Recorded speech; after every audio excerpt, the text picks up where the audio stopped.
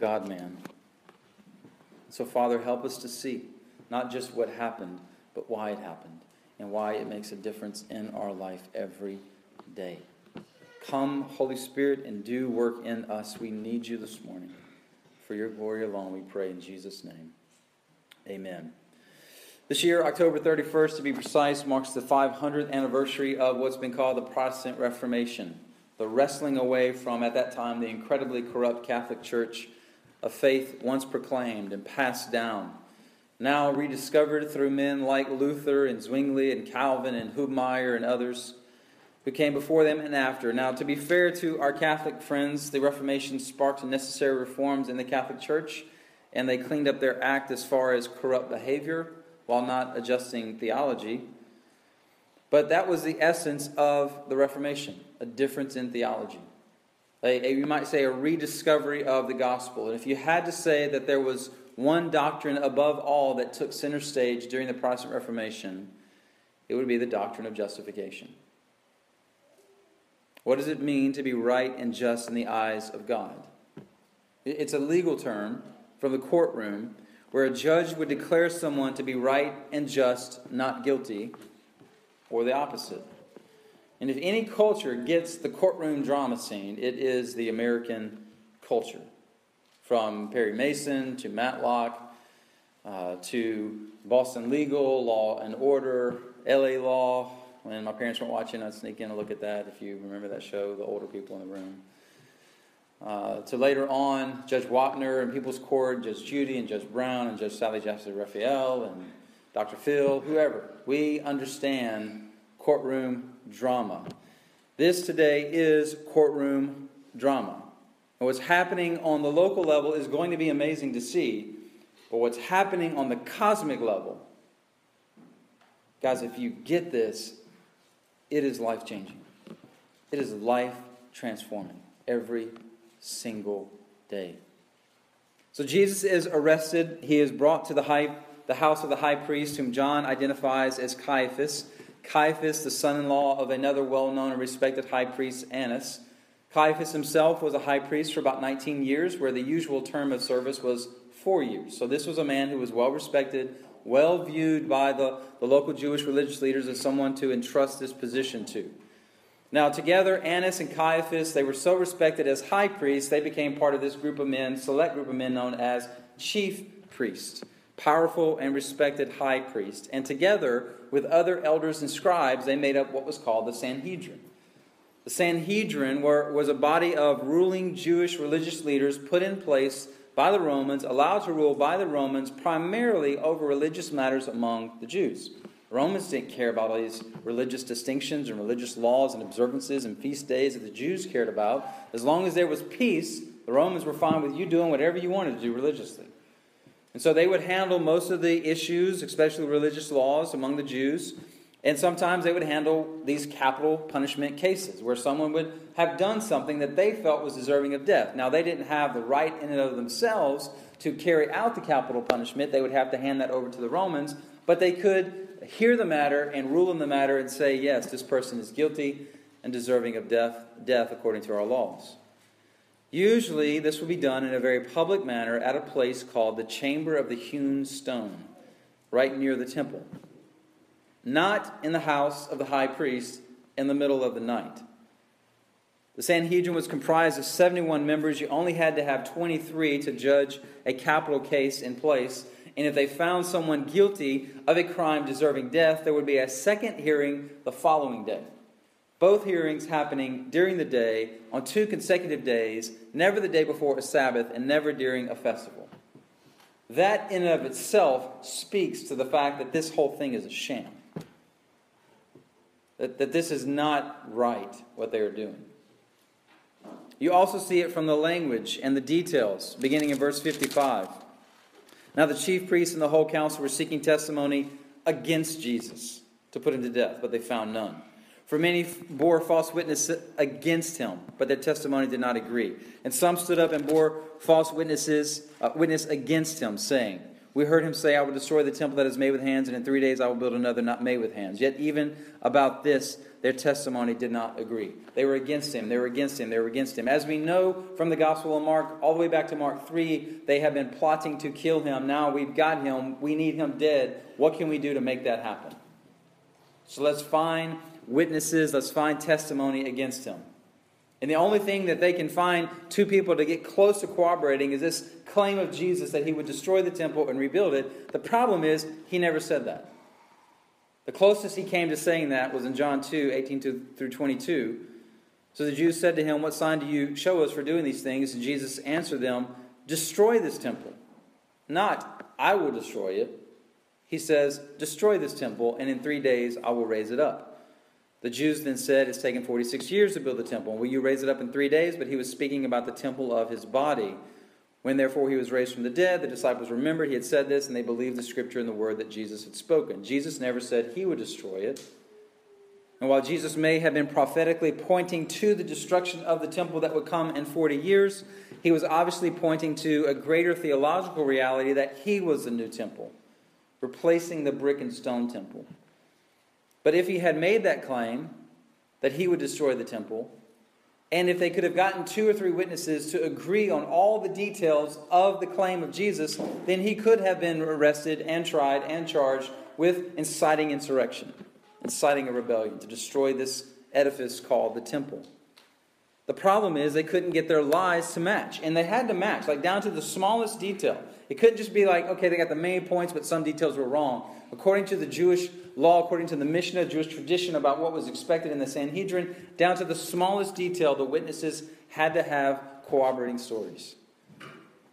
These guys are manufacturing testimonies and lies in an illegal trial for an obviously innocent man, but they will not budge on this. All the details have to match. If you're already doing evil, why have any sense of morality? Yet even evildoers have their own system of self-justification. So we have no qualms about killing an innocent man, but we have to follow all the rules of this illegal proceeding. Also, you see that Jesus' record is incredibly unblemished. You wouldn't have to go far to find 2 people who could be in full agreement that I am a sinner or that you are a sinner. Just go talk to my wife and kids. 2 of them will be in full agreement that I have sinned in many ways. Yet these people are lying. Jesus is so holy and above sin, they can't even get lies to stick against him. Finally, seemingly exasperated, the high priest turns to Jesus in verse 60. "Have you no answer to make? What is it that these men testify against you?" But Jesus says nothing. He remained silent and made no answer.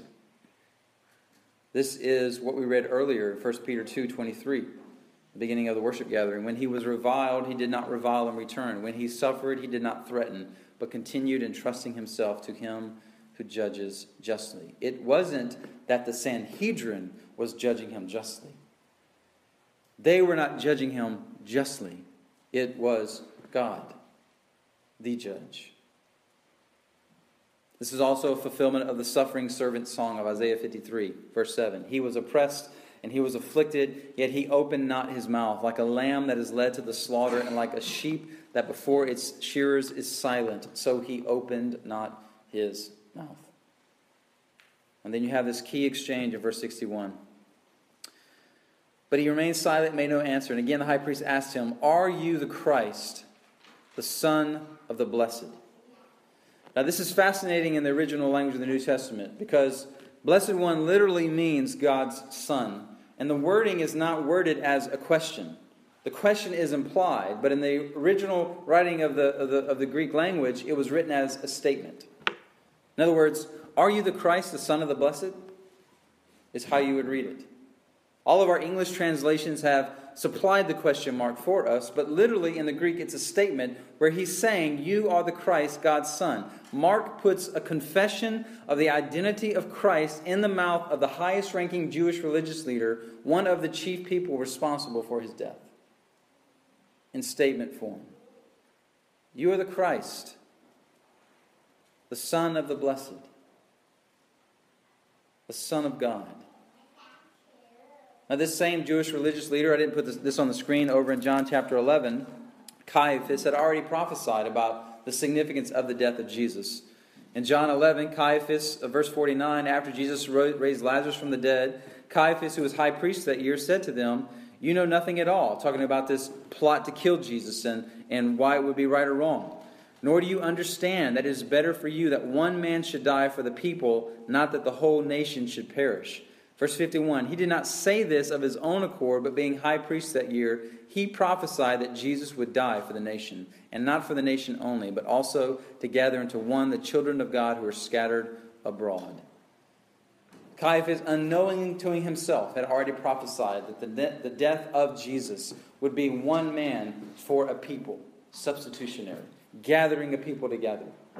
Now he, unknowingly to himself, is giving us a confession of who Christ really is. And Jesus' response is even more incredible.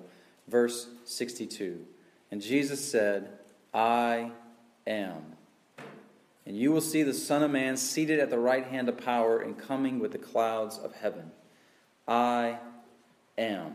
We have traced this theme throughout the Gospel of Mark, this idea of the messianic secret. That Jesus would confront demons, and demons would want to call out his identity, and Jesus would tell the demons, "Shut up, hush, don't spread this information about me to anyone." Jesus would heal people, and people would want to go tell people what Jesus had done for them, and he would tell them to keep this quiet. Don't spread this information. And we've looked at this idea of the messianic secret, that the Jewish expectation of the Messiah is that he would come in military and political power to establish an earthly kingdom and overthrow the Romans. That's what they were expecting. A renewal of the kingdom of David from the Old Testament. But the surrounding nations would be conquered, and Israel would once again be a shining light on the world stage and be wealthy and prosperous and successful. They didn't see, they had no concept of a Messiah who would come in power, but it would be power to lay down his life, to suffer and to serve. So to temper their expectations, he wanted the messiahship aspect of his identity, but he kept secret so the crowd wouldn't be worked into a frenzy, grab swords and arms and follow him to march on Rome. It almost happened in John chapter 6. After he fed the 5,000, they were ready to make him a king. Let's keep the expectations of the Messiah down. Let's keep this a secret until now. Now the time of suffering has come. Now he can take on this mantle of, "I am the Messiah," because now the Messiah will suffer. Now he will begin to pay the price for the sins of the nation. And so Jesus fully embraces this reality. I am the Messiah, the Son of God, the Son of the Blessed One. He declares his identity here as the Son of Man from Daniel 7. I am the Christ. Jesus as God's Son is actually more harmful to him than the title of Messiah. Because to be called the Son of God is to be equal with God. The Son of a Father is to be equal with the Father. To have the nature, the character, the attributes of the Father. When you take on that identity among the Jewish people. That's how they understood it. So he is all in. Full affirmation of who he is. Jesus also referring to himself with his favorite title, Son of Man. Again, taking this from Daniel 7, verses 13 and 14. I saw in the night visions, and behold, with the clouds of heaven there came one like a son of man. And he came to the Ancient of Days and was presented before him. And to him, the Son of Man, was given dominion and glory and a kingdom that all peoples, nations, and languages should serve him. His dominion is an everlasting dominion which shall not pass away, and his kingdom one that shall not be destroyed. All through the Gospel of Mark, Jesus is calling himself the Son of Man. And every time he does it, he's pointing to Daniel 7 and saying, that's me. That's who I am. I'm the one from whom the Ancient of Days gives this eternal, everlasting kingdom that rules over all of creation. He is this Son of Man. You will see him seated in the place of honor at the right hand of power, coming with clouds of heaven. Don't think milky white fluffy clouds. Think of Shekinah, glory of God clouds. Light that is so dense and thick and radiating the glory of God, it is as thick as clouds. This is as strong an affirmation from the lips of Jesus about who he is as anywhere in the Gospels. There are opponents of the Christian faith who they come out of the woodwork around Easter every year who like to say Jesus never really understood who he was. He was just a good man, a good teacher who got caught up into this political scheme between the Jewish religious leaders and Pilate, and unknowingly, unwittingly got himself put to death. His followers loved him so much that they went back and said all these good things about him, but he never had a self-understanding of that this is who he was. So what do you do with passages like this? Some people say that they're not authentic, they didn't really happen, they were added later on by followers of Jesus. Except where were the followers of Jesus in this story? Peter's down in the courtyard denying him. The rest of them are running away. One of them's naked running around the countryside. They're not in the courtroom. They believe that one of the Jewish Sanhedrin members, maybe Nicodemus the Pharisee, maybe Joseph of Arimathea, who later were followers of Jesus, were there in the courtroom, and they reported on this and told us what happened in the courtroom. Whatever the case, this is an authentic understanding of Jesus about himself, that he is claiming to be God's Son. If true, he would be guilty, or rather, if not true, he would be guilty of blasphemy and deserving of punishment and even death. But if true, he will be deserving of worship and obedience. It really is C.S. Lewis's Lord, Liar, Lunatic paradigm. For Jesus to say this about himself, he's either certifiably crazy, he is a con man, or he's the Lord. That's the only options we have. The fact that Jesus and the religious leaders knew what he was claiming can be seen in the reaction of the religious leaders. Tearing their clothes, signs of despair, brokenness, shock, horror, outrage, accusing him of blasphemy, deserving of death, and then openly insulting him, spitting on him, mocking him, covering his head with a cloak, punching him, and in a mocking way say, "Prophesy, who hit you? Who hit you, Jesus, if you're so great?"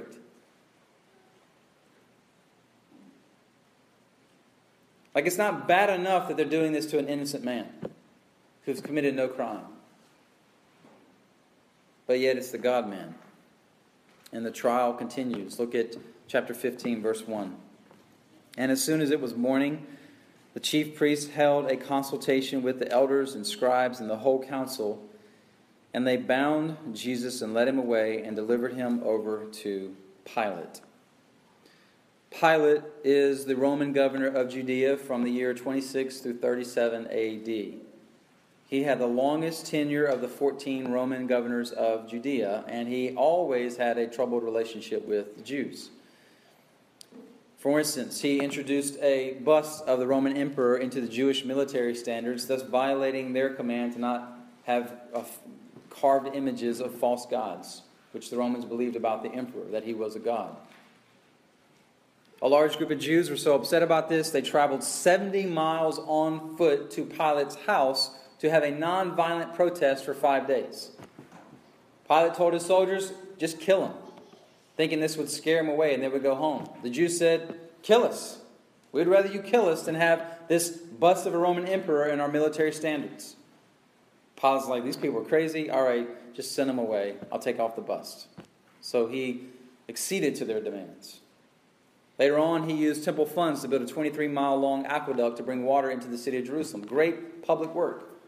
Makes a huge impact on the city to be able to transport water that far. But he used temple funds. Not good.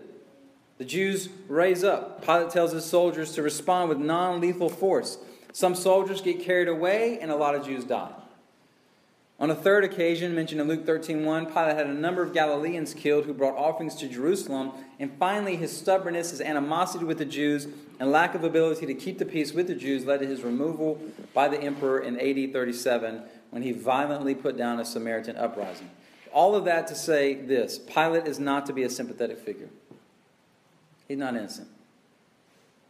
Mark, a gospel written to Christians in Rome, probably paints the softest picture of Pilate. But this guy is an effective leader, a politician, and he is as calculated and scheming as the Jewish religious leaders. And so his interaction with Jesus starts with this political question in verse 2. Pilate asked him, "Are you the king of the Jews?" And he, Jesus, answered him, "You have said so." Are you the king of the Jews? Not a religious leader, but a political leader. And the way Mark wrote this is exactly the way he wrote the confession of Caiaphas, the high priest.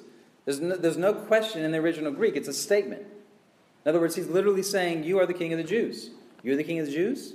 An implied question. And Jesus' response is, of course, perfect. Well, that's what you say.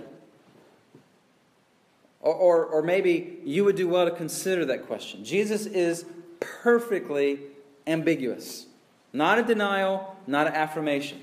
It's genius. But it's also instructive about our unique position that we have as Christians with political powers and governments. We recognize that God establishes governments and we are to obey them, but we also recognize that governments are not the ultimate authority. Which means there are times we do fall in line, that's most of life, and obey the governing authorities, but because the ultimate authority is God, there are times that we speak up against governing authorities. There are times we don't even obey their laws, because to obey their laws would mean we disobey the highest authority, who is God. Martin Luther King, in his Letters from a Birmingham Jail, perfectly illustrates this tension. When local white ministers were telling him that he shouldn't be protesting nonviolently, that he should obey the governing authorities, he writes this incredible letter to them, and in one part says this: one may well ask, how can you advocate breaking some laws and obeying others? The answer lies in the fact that there are two types of laws, just and unjust. One who breaks an unjust law must do so openly, lovingly, and with a willingness to accept the penalty. There's the tension. One who doesn't obey unjust laws, don't obey it, obey God, but you're also going to submit yourself to the penalty that the government imposes on you for breaking that unjust law. Our government comes to us one day and says, you must recognize and bless same-sex relationships as marriage, or you're going to lose your tax-exempt status as a local church. We're going to say, okay, take it. We're not doing it. Or we're going to fine you. Okay, fine us. We'll pay it. We're going to imprison you. Okay, imprison us. We're not going to do it. Because we are held accountable to a higher authority than the United States government of America. This is the tension that we live in as Christians. We do not obey unjust laws, but we submit to the penalty and punishment of the same government we are disobeying because we recognize God established the government. Jesus' Christianity alone presents this strange relationship with governments. We obey man unless obeying man moves us to disobey God. Now there's a longer conversation between Pilate and Jesus in John 18. Too long to get into today, but worth your attention in your own study. Pilate sits after Jesus' response, and he watches Jesus endure more accusations. Verse 3. And the chief priests accused him of many things. And Pilate again asked him, have you no answer to make? See how many charges they bring against you. But Jesus made no further answer, so that Pilate was amazed, astonished, blown away, that Jesus would continue to endure these insults and accusations and respond with silence. Now Matthew records that at some point in these proceedings, Pilate's wife comes to him and says, have nothing more to do with this righteous man, for I have suffered much in dreams today because of him. We don't really know what was going on with that. But somehow God revealed to her in dreams that Jesus was righteous and shouldn't be called guilty. Whatever effect that had on Pilate, we don't know. He continued with his trial. Verse 6. Now at the feast, he used to release for them, talking about the Jews, one prisoner for whom they asked. And among the rebels in prison who had committed murder in the insurrection, there was a man called Barabbas. And the crowd came up and began to ask Pilate to do as he usually did for them. And he answered them, saying, do you want me to release for you the king of the Jews? For he perceived that it was out of envy that the chief priests had delivered him up. But the chief priests stirred up the crowd to have him release for them Barabbas instead. And Pilate again said to them, then what shall I do with the man you call the king of the Jews? And they cried out again, crucify him. And Pilate said to them, why? What evil has he done? But they shouted all the more, crucify him. So Pilate, wishing to satisfy the crowd, released for them Barabbas. And having scourged Jesus, he delivered him to be crucified. Some kind of tradition had arisen in this relationship between the Jews and the local governor that allowed him to pardon a prisoner during a festival. And there was an opportunity here with this man named Barabbas, whose name in divine irony means literally son of the Father. Bar always means son, Abba means father. Matthew includes a manuscript note in Matthew 27:16 that there's some manuscripts that have Barabbas' name as Jesus Barabbas. Jesus is a very common first century name. Literally, his name could have been Jesus, son of the Father. And so Pilate is asking the crowd, who do you want me to release to you? This Jesus, son of the Father, or this Jesus, son of the Father? And the crowd, encouraged by the religious leaders, call out for Barabbas, the rebellious murderer and insurrectionist, to be released. Pilate insists on the innocence of Christ, but the crowd of Jews whom Pilate does not have a good relationship with calls out the more for Jesus to be crucified and Barabbas to be killed. Matthew records the famous hand-washing scene and the bloodthirsty crowd like this. Pilate said to them, Matthew 27, "Then what shall I do with Jesus who is called Christ?" And they all said, "Let him be crucified." And he said, "Why? What evil has he done?" But they shouted all the more, "Let him be crucified." So when Pilate saw that he was gaining nothing, but rather that a riot was beginning, he took water and washed his hands before the crowd, saying, "I am innocent of this man's blood. See to it yourselves." And all the people answered, "His blood be on us and on our children." And so after 2 trials, there was also a viewing before Herod. Jesus in Luke tells us Jesus was brought before Herod who had beheaded John the Baptist. Herod wanted to see Jesus do wonders and miracles and hear him speak, and Jesus gave him nothing. Just stared him down. But after these trials, you have Jesus declared innocent by all, sent off to be crucified as a criminal, while one who with no doubt guilt to his name was set free as though he had not committed a crime. And this is the essence of justification. The Heidelberg Catechism, written about 450 years ago to unite Christians in doctrine in Germany, asks this question: how are you righteous before God? How are you just before God? And the response is the essence of justification. Only by true faith in Jesus Christ.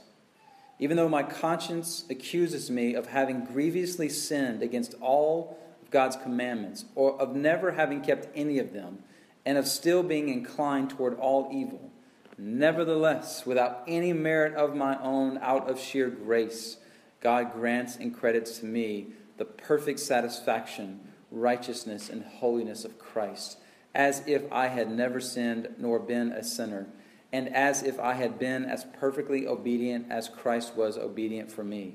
All I need to do is to accept this gift with a believing heart. This is justification. Jesus, the sinless one, was condemned and declared guilty so that you and I, the guilty ones, could be declared not guilty, even though we are. We are set free while he is enslaved. We are Barabbas. Set free even though we deserve to be punished, and set free not with our sinful record, but with his sinless record. So that in the courtroom of God, the judge of all of the universe forever declares us just, righteous, holy, blameless. Luther calls this doctrine the doctrine on which the church stands or falls. Luther also taught us that justification by faith alone is hard to accept and hard to hold on to. In his commentary on Galatians, he wrote this: "This doctrine cannot be beaten into our ears too much. Yes, though we learn it and understand it well, Yet there is no one who takes hold of it perfectly or believes it with all of his heart. So frail a thing is our flesh and disobedient to the Spirit.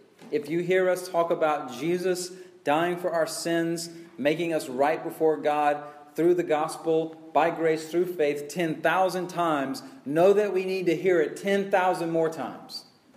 It's not enough. Because we are so sinful and so prone to fall back into self-justification and not embrace and experience and enjoy justification through Christ. We are all prone to be consumed with this desire to justify ourselves so that we are in charge of how we look in the eyes of God, or how we look in the eyes of others, or how we look in our own eyes. And the problem with self-justification, not only is it never works, but you are always on trial. You live life on trial. Have you ever been on trial? Like everybody in this room, maybe not in a courtroom setting with a judge and a jury or anything like that, but everyone in this room has stood before a governing authority in your life, either guilty or presumed to be guilty, with charges against you. An accuser, which may be yourself because you sinned, or maybe somebody else. And the judge has to decide, are you guilty or not guilty? We understand what it's like to be in this setting. It's not enjoyable if you are guilty. It's less enjoyable if you're innocent. We're more prone to scream and shout and defend ourselves against injustice that we're experiencing. It's very hard to sit there and say nothing. And when we live this life of self-justification, we live on trial. We're always facing accusations from ourselves, from others, from our enemy, about how we fall short. We're always in defense mode. We're always needing to explain ourselves. We need to make sure other people understand what we did or why we did what we did. We want to make sure others see us a certain way. We're never at peace, or we're never free to just rest in the justification that we have received from God through Christ. I'm on trial as a father, or husband. And so I better make sure others know how good of a father and a husband I am. Or you're on trial as a mother or a wife. You better post pictures of you being awesome. Or your kids being awesome. So they know how awesome you are as a mother and a father, or husband and wife. I'm on trial as a Christian in the age of radical. David Platt's book. Great book. Wholeheartedly recommended. But every dollar we spend is scrutinized. It has to be explained. Because if you go on vacation, that's 20 kids in another country. They don't have water or access to life-saving medication. You sure you should go on vacation? You sure you really care about people? Are you sure you're radical enough? You bought a new car? Yep, you don't really care about poor people. You can just keep duct taping that old thing together. We're on trial with our gospel fluency and gospel centrality. Can I say the words gospel, gracious, grateful, and glorifying enough to prove to everyone how truly gospel-centered I am? I'm going to try to justify myself as a hard worker. How you doing? Man, I'm so busy, I don't have time to have this conversation. I don't have time for anything because we're working so hard. I need to make sure everyone knows I'm not wasting life or giving my life to frivolous pursuits, and you're the same. So if we do something that seems frivolous, we have to throw in a little comment. Just taking a brain break. And on we go. We have to be healthy, so we're on trial for what we eat. Have to make sure everyone knows what we eat, how much we eat, and if it's devoid of carbs, fat, processing, or flavor. I don't even enjoy food anymore. Just eat it raw in misery. We put ourselves on trial to make sure everyone knows how broken we are, how transparent we are. Because if we don't reveal our transparency and our brokenness and our sinfulness, then people may think I'm self-righteous or some kind of happy, clappy, fake Christian. So I got to make sure we throw out enough of our sins. Am I doing enough so people think I'm really broken? We have to be funny, witty, sarcastic. We have to listen to the right music, wear the right clothes, support the right businesses, like the right things on social media, be liked by a certain number of people, be liked or followed by a certain number of people, or the right people to make sure I know and everyone knows I am good. I am just. I am pleasing and acceptable. And the problem with self-justification is it's never enough. You can never do enough. And we live in fear because we're not measuring up. And who will find out? And what will happen to me when they find out that I'm not as awesome as I'm trying to make you think I am? Or we live in guilt because we keep failing. Or we live in shame because all we see when we look in the mirror is a failure and letting other people down. Guilt is, I have broken a law. Shame is, I have let someone down. I have broken a relationship. Guilt is transactional, and when we live a life to work hard enough to justify ourselves through our actions, you're going to fail. Guaranteed. You're never going to do it right enough, long enough, good enough. You will not get it all right. And so you feel guilty, and then you work harder to overcome your failure, or you just quit and indulge, which brings more guilt. Shame is not always bad. Sometimes we talk about shame as being a bad thing, but there is a shame that is good. Being shameless is actually worse. If you have sinned against someone, you should feel shame because there's a break in the relationship. The problem is when shame isn't based in reality. You keep imagining that you've let people down, your relationship is torn, and it really hasn't. The shamed person is always hiding in fear because other people will really know who they are and how awful they are. The shamed person is always apologizing because they're afraid that they have failed you all the time, even though they haven't. They're fine. The shamed person thinks others always see them in the worst light. When we live to justify ourselves, we ride this carousel of fear, guilt, and shame, and we are in bondage because we will never be good enough to declare ourselves right. Or on our good days, when it does seem we have it all together, people are impressed with us, we are impressed with ourselves. The problem is we have to go to sleep and wake up for the next day. The next day is never as good as the day before when you have that kind of day. You have to do it all again.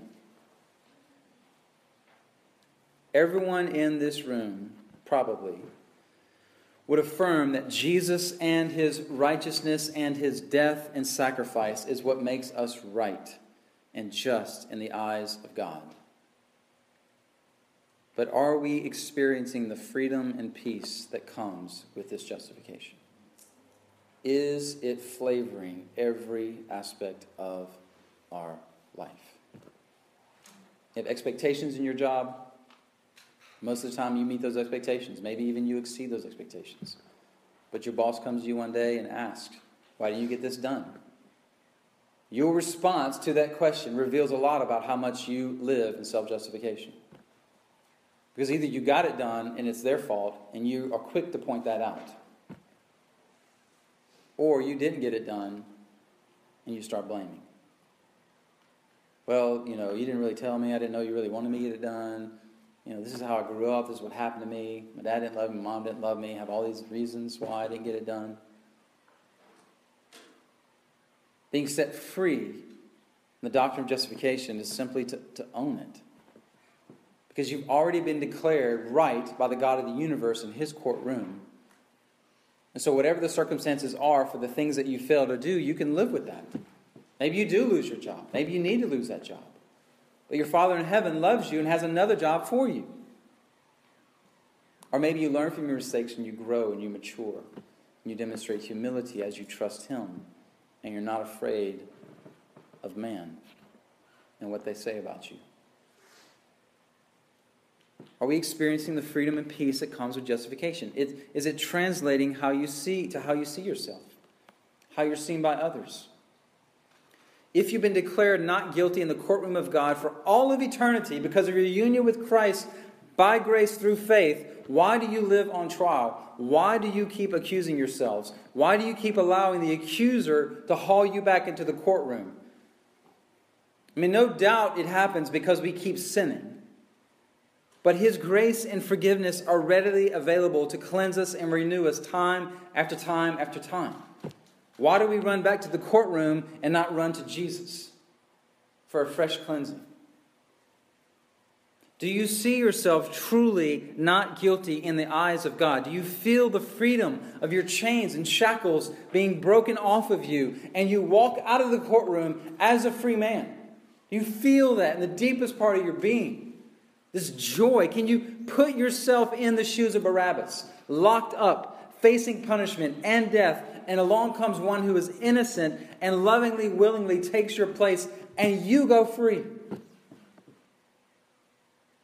You're expecting to die because you have committed a crime, but now you are set free. We don't know what happened to Barabbas. I'd love to believe he understood what happened and came to faith in Christ. This is the joy of freedom because of God's justification of us. This is Red and Andy at the end of Shawshank Redemption, walking on the beaches of the Pacific Ocean in Mexico. The scene that, if I remember right, is wordless, but you just want to go on forever. Freedom. This is Sauron and Mordor being defeated, and Frodo and Sam back reunited again. The quest is over. There's freedom and there's joy because we're done. We're done. The trial for your standing before God is done. You will not stand trial anymore. God has declared you in Christ just, free. Are you trapped in these cycles of self-justification, or are you living in the joy and freedom of being declared by God as not guilty because Jesus took your place? Some simple ways to know this. I took this from Tim Keller. He's about to retire. He doesn't care. If you're living in the freedom of justification, you will, number one, not feel superior to anyone or any group of people. Self-righteousness dies. And the groups of people that we tend to look at, we're most tempted to think of ourselves as superior to, dies as well. When we live in the freedom of our justification, we realize that Christ took our place in the courtroom of God, not because we're smarter, not because we're wealthier, more educated, not because we're more conservative or funny or white or any other ethnicity, not because we've been a victim in the past. He took our place in the courtroom of God, stood in our stead, was punished for our sins simply because of His grace. Nothing in us deserved it. Nothing in us makes us superior to anyone else, even the fact that you've received salvation by grace through faith in Christ. You're not superior to people now because you're a Christian. And understanding this justification through Christ alone and God's grace sets us free from ever looking down on anyone, individually or a group of people, because of any external or internal reason. And as Christ laid down His life to sacrifice and serve anyone and everyone, so I can lay down my life. And there's no shut off from the gospel for anyone, no matter how different they are than me. So check your heart. How often do you feel yourself looking down at other people? It's a good indicator of how much you are enjoying and experiencing the freedom of your justification. Secondly, if you're experiencing this freedom, you will forgive those who have wronged you. You take yourself out of the judge's seat. You let go of the bitterness. And it's not because they have deserved it or because they have earned your forgiveness. It's not because they will ever repent or you will ever be reconciled to them. But simply because you have been forgiven much, you forgive much. That's it. Ephesians 4:32. We forgive because God in Christ has forgiven us. Because you stood before the God of the universe condemned. And He could have held a grudge against you for your sin, yet willingly, lovingly forgave you in Christ. Therefore, you are free to forgive anyone and everyone, and not hold a grudge against anyone who wrongs you or has wronged you. This doesn't mean there will be reconciliation in the relationship. Sometimes the damage is so bad there doesn't need to be reconciliation, or sometimes they're dead. There can't be reconciliation. You no longer wish them harm or passively, aggressively cheer when harm comes to them, because you have set them free in your heart. This is so crucial to who we are as the forgiven ones. If you can't do this or refuse to do this, is probably one of the greatest indications that you've never truly received the forgiveness of God's grace. Read Matthew 18. The more you enjoy and walk in the freedom of being forgiven and right before God in Christ, the more you let go of bitterness and grudges against the wrongs you've experienced, and you share freely His grace and forgiveness with others. And then lastly, if you're experiencing this freedom and your justification in Christ, you no longer judge yourselves. You will no longer put yourself on trial. I'm not good enough, smart enough, funny enough, good-looking enough, successful enough, hardworking enough. No one likes me. No one loves me. I'm not who I wished I would be at this stage in life. My life is a failure. I'm a failure. On and on we go, listening to the voice of self-condemnation. And what does God say about you? What does God think about you? How does He see you? In Christ, you were on trial as a condemned, guilty person, only deserving His wrath and condemnation. And Jesus steps in, takes your place, so that Romans 8:1 becomes your reality. Therefore, there is now no condemnation for those who are in Christ Jesus. There is no more trial for you. You are free. Not guilty, even though you're guilty. Free.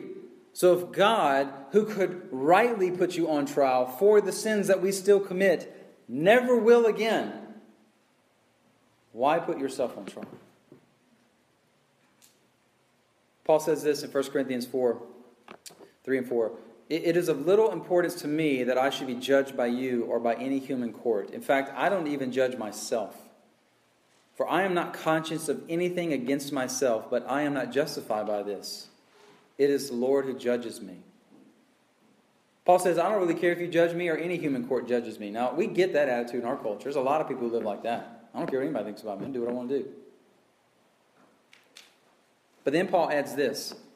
I don't even judge myself. Now, that's life-changing. I don't put myself on trial and condemn myself. He goes on. He says, I have a clear conscience. Again, not difficult for this to happen. Ted Bundy, the Unabomber, the hijackers on 9/11, all of them had clear consciences. That's not a hard thing. That by itself isn't enough. But then he says this doesn't justify me. I don't know of anything I've done wrong, and I'm not judging myself, but that doesn't get me off the hook. What gets me off the hook? The last phrase, it is the Lord who judges me. And what has He said about us? We are free to not see ourselves as superior, free to forgive, free to not put ourselves on trial and not judge ourselves because we've already been judged by the Lord. And in Christ, He has declared you for all of time and eternity just, righteous, holy, blameless. You are not condemned. You are free to go. Romans 8:31 through 34. What then shall we say to these things? If God is for us, who can be against us? He who did not spare His own Son, but gave Him up for us all, how will He not also with Him graciously give us all things? Who shall bring a charge against God's elect? It is God who justifies. Who is condemned? Christ Jesus is the one who died. More than that, who was raised, who is at the right hand of God, who indeed is interceding for us. 1 John 2:1, my little children, I'm writing these things to you so that you may not sin. But if anyone does sin, we have an advocate with the Father, Jesus Christ, the righteous, right now advocating for you. And every time we fail, He's saying, that one's covered too. That one's covered too. That one's covered too. This is freedom and joy of justification before God. William Fenner put it like this. As we sin daily, so He justifies daily. And we must daily go to Him for it. Justification is an ever-running fountain, and therefore we cannot look to have all the water at once. Father, we are grateful for this grace and mercy that would look at us, sinful people, and declare us right in your eyes, even though we still sin.